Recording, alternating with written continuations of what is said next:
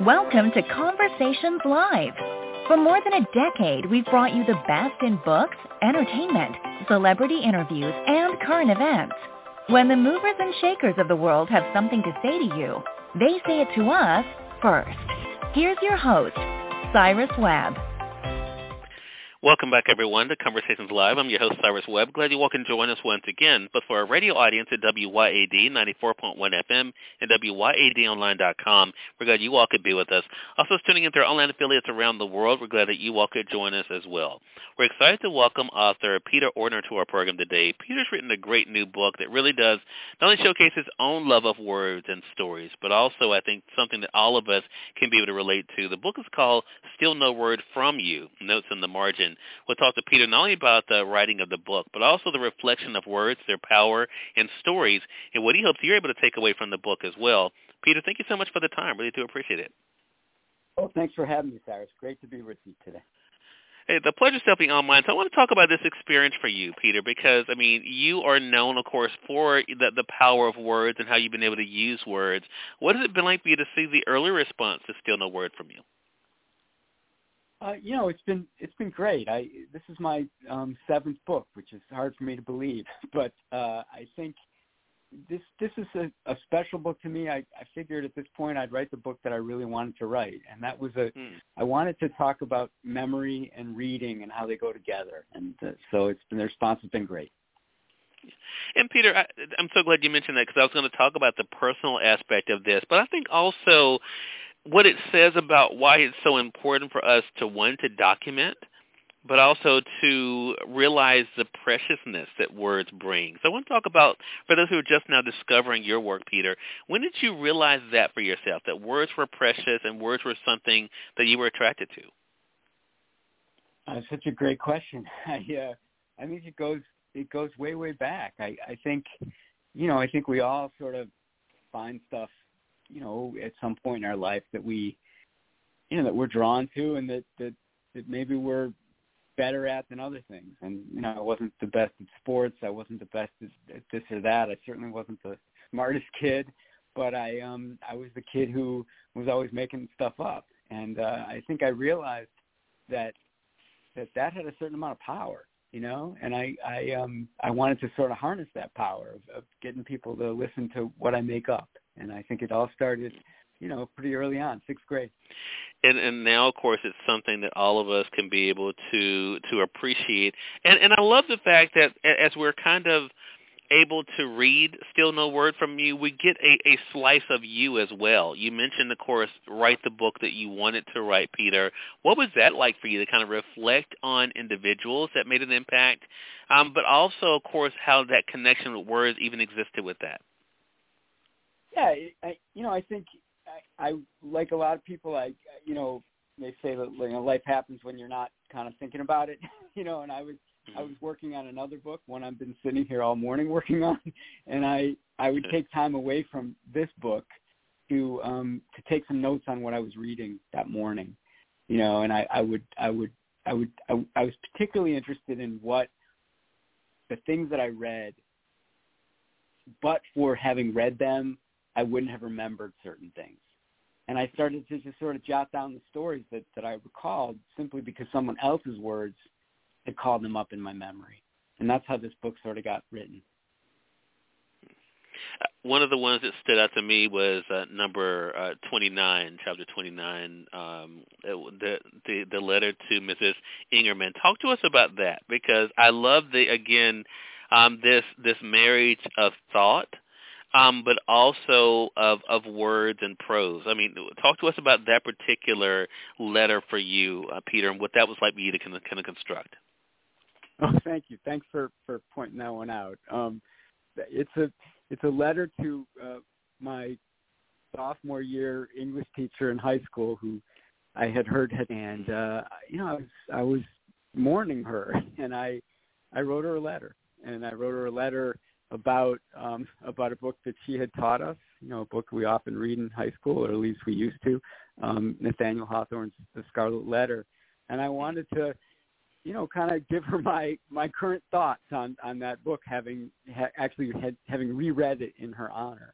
And, it's a little bit of a joke, but it's also serious. I actually was trying to kind of talk to the dead. Yeah. There's another reason why I wanted to bring that one up, Peter, to be honest with you, because I love the fact how even with your success, there is something about you that does not take yourself too seriously. You say in that same letter to Mrs. Ingerman, you say this about yourself. I'm a professor now, no PhD, let's not get carried away. I have a bogus degree known as an MFA.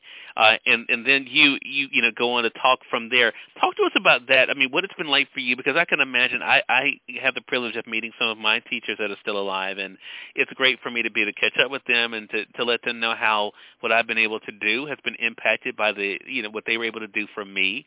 What was that like for you to kind of reflect not only on those who have made an impact on you, Peter, but also where you are today and what got you here? Yeah, I mean, it's so. I think to take ourselves too seriously, especially as teachers and professors, is the kiss of death. So, and that's something I actually learned from Mrs. Engerman. She was funny. She didn't come from on high. She didn't say, "Here I am, I'm going to stand up here and I'm going to explain this book to you," And I have always taken that to heart. And I think my job as a professor, my job as a writer, is not to come at you from above. It's to talk direct. And that's something that Mrs. Engerman long ago, she'd stand up there and she'd say, "What do you think?" And I look at what I do as a conversation with you, not as, okay, here I am telling you about Nathaniel Hawthorne's book and I'm going to tell you what it means. You know what I mean? Yeah. So when it comes to the dead, when it comes to death, that is a theme in this book. Did you realize that as it was coming together, Peter, that theme and how those who have shared messages with you, like you referenced in chapter 56 even, about your grandfather and his thoughts about death, was that something that kind of lingered with you as you were putting the book together?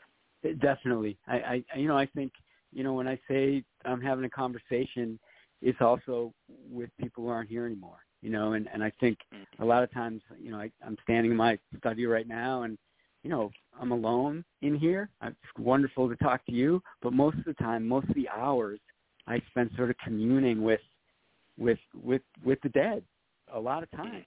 And I feel like a lot of my writing is actually a way to reach out and to have a conversation that I never got to have or got cut off for whatever reason. And especially, my grandparents, I think, it's weird how, like, as you get older, you start talking to them more, and they're not here anymore. And they play a big role in this book. They play a big role in the title, and they're all over it. These people that have been gone from my life for, 20 years now. And it's one of those things I think that, as I said in my introduction, Peter, I think that's why readers will really resonate with this book. I think we've all kind of been there. I want to say for those who are just tuning in, either on the radio side or online, you're listening to Conversations Live. We're excited to be speaking today with author Peter Orner. He's the author of the new book, Still No Word From You, Notes in the Margin. We're going to remind you how you can stay connected with Peter as well as get your own copy of the book. So I want to talk about reflection for a moment because, again, we are living in interesting times, Peter, and I have said this. I'm 47, and it's so weird to me, even in my life, that the more advanced, quote unquote, we as society and human beings are, the more we do dumb stuff. It seems like, especially when it comes to thinking about the way that words are treated. And words are respected or not, or books are treated. What has that been like for you to even think about in your career and in your life, how the way we look at words and revere words and even appreciate words is changing? It's so great. You mentioned, like, not taking yourself too seriously. That's a mantra of mine. I don't want to take myself too seriously on the page. The other thing I don't want to do is I don't want to waste a lot of words. I feel, and I don't know if you feel this way, but I feel like I live almost like under an avalanche of words coming at me, and I feel like, I don't write a ton of them. I tend to write shorter essays, and that is because I think that we got to treat them more preciously and don't waste them. And I feel like I just want to be able to say what I need to say as precisely as I can, then leave it there and not overdo it. And so I do feel like there's a certain, like I love words, and I love poetry, and I feel like the less of what you love is sometimes a lot better, I think. What is it that keeps you at this point in your career and in your life, Peter? What is it that keeps you optimistic, though? Because one thing that does come through, and stealing a word from you, is that regardless of what's happened in the world, no matter who's come and gone, that words are still, as I mentioned earlier, are powerful, that they have an impact. So what is it that keeps you optimistic when it comes to that and the power of the words even that you're writing today? I think what keeps me optimistic is the stories that keep getting told, and the stories that you know. I think if this book is about anything, it's about the stories that make up a life and make up multiple lives, and the stories that make up a family. And I feel like those stories, there's a reason. You know how we get together at the holidays and we tell stories with our families and our friends that we've told before? It's not that we don't know the story, right? We've heard it before, but it's like there's something about there's something beautiful, I think, really, about retelling. And I feel like there's something optimistic in the fact that we still do that. And as long as we do that, I feel like, as dire as things can be, and God knows, right? But I feel like, you know, there's something to wake up for, and there's something to fight for. And I think that is one of the cool things. Last chapter I want to mention here is chapter 94, and you talked about the journals of John Cheever there. I want to talk about that because, again, it goes to the point I was making earlier, Peter, about respecting words and being able to really have the words not just be on the page but become a part of you. When it comes to your writing, I know, again, you talk about, not taking yourself too seriously, but what has that been like for you? Because you have had this happen where people, when they are reading your words, they feel a part of it. How does that feel, and what do you hope people, when they pick up this book, feel when it comes to that feeling? I hope, you mentioned that John Cheever chapter, which no one's ever mentioned, so thank you for that. I feel like in that chapter, it's actually talking about his journals that he may or may not have known would ever be read by a stranger like me. But what I think is the greatest thing about this is that you get to commune with a stranger, someone you will never meet. And I'm reading something that Cheever wrote on the day of his death, and I was so moved by it that I was thinking, like, what his words meant to me. Something's written in 1976 or whatever year he died. They kind of broke my heart and connected with me and made me feel something. And I just think it's a remarkable thing. And so what I think I take away from this is that there's an intimacy when we read other people's work that exists in sort of isolation of almost anything else. It's very strange to be moved by a stranger's words that you're never going to speak to them. Is that also something that when you get the messages, because I saw some, especially on Twitter, as I was prepping for this, when you get the messages from people who you don't know about how your words resonate, is that similar to what you feel? Yeah, it's totally, it's like, it's hard to explain, but it's kind of like an out-of-body experience when somebody's reaching across, geography and space and time to say, hey, something clicked with what you said. And, it's one of the amazing things about the technology that gives us so much trouble and has so much negativity about it. There is a connectivity that I think is important and keeps me going, frankly. Peter, last thing I do want to ask you, because I think it's important for this conversation and people thinking about you and your work. Has your idea, going back to the one letter I mentioned, when you're thinking about teachers and being able to grow, has your idea of what your own success, has it shifted over the years? Doesn't get easier, right? That's one thing I've noticed.